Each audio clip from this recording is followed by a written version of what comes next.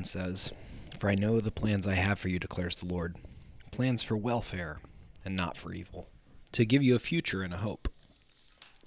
Probably the most cross-stitched verse in the book of Jeremiah, and it's a lovely verse. And it's a wildly misunderstood verse if we don't know the context of the book of Jeremiah.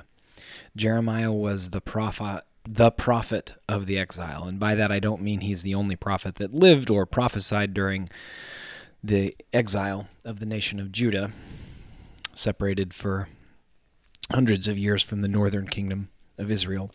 But he had the most to say specifically about the exile. Jeremiah is actually the longest book in the Old Testament, if by longest we mean number of words. There's plenty of prose in it, and frankly, Jeremiah had to live a relatively terrible life. And yet, his words, literally and used as a metaphor, echo throughout the New Testament. There's no way to hear the commands against idolatry in the New Testament, which for us are a metaphor, if we're familiar with the book of Jeremiah, without understanding how wildly destructive and disintegrating to our humanity idolatry is. We practice idolatry through looking to stuff, particularly lifestyles and forms of security and things like that. In the time of Jeremiah, people were actually worshiping other gods who are not gods. They're in fact dead. God speaks very clearly about them in the book of Jeremiah. So when we understand that Jeremiah is both prophet of the exile and writes and prophesies to a people in exile, when we back up, the words are more profound and more sad and also more guiding to us, starting in verse 4 of chapter 29. "Thus says the Lord of hosts, the God of Israel, to all the exiles whom I have sent into exile from Jerusalem to Babylon, build houses and live in them. Plant gardens and eat their produce. Take wives and have sons and daughters. Take wives for your sons and give your daughters in marriage, that they may bear sons and daughters. Multiply there and do not decrease. But seek the welfare of the city where I have sent you into exile, and pray to the Lord on its behalf, for in its welfare you will find your welfare."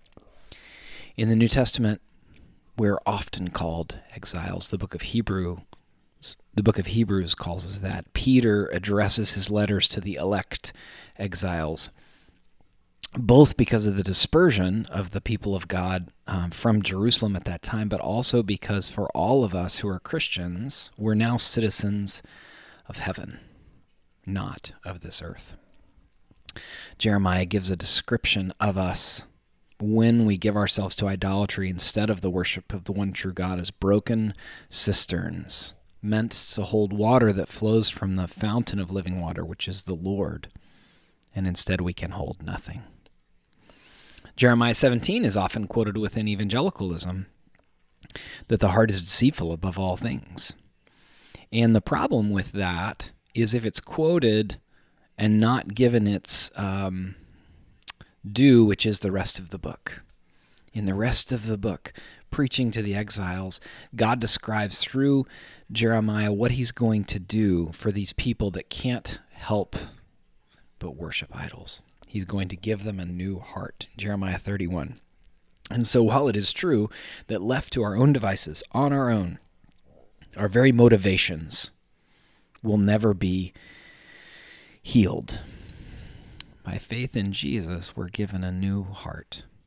The disorientation of this book and of these prophecies and of the rampant destruction of idolatry is lost on many of us when we only know parts of the book. But when we take, as best we can, the scope of the book, we understand not only the bad news, which is we are given to idolatry naturally, but the good news, which is that we are rescued from that in Jesus. Rescued into worship of the one true God. Rescued out of our deceitful natural hearts and given a new heart in chapter 31. With Jeremiah alongside us, we understand the story of Scripture better. We understand the dangers of idolatry better. We understand the heart of God better, who gives us a new heart, knowing that we will never keep our end of his covenant, but he will always keep covenant because he is steadfast in his love towards us. Seek the welfare of the city where I've sent you into exile, and pray to the Lord on its behalf, for in its welfare you will find your welfare. Christians today have the same opportunity as the followers of God did then, because of the new heart. Chapter 31, because of the reality of our exile. We seek the welfare of the city, knowing that this place is not our home, but we are empowered and equipped to seek its welfare, because that is how good God is, to not only save us, but to do good to the cities we find ourselves in.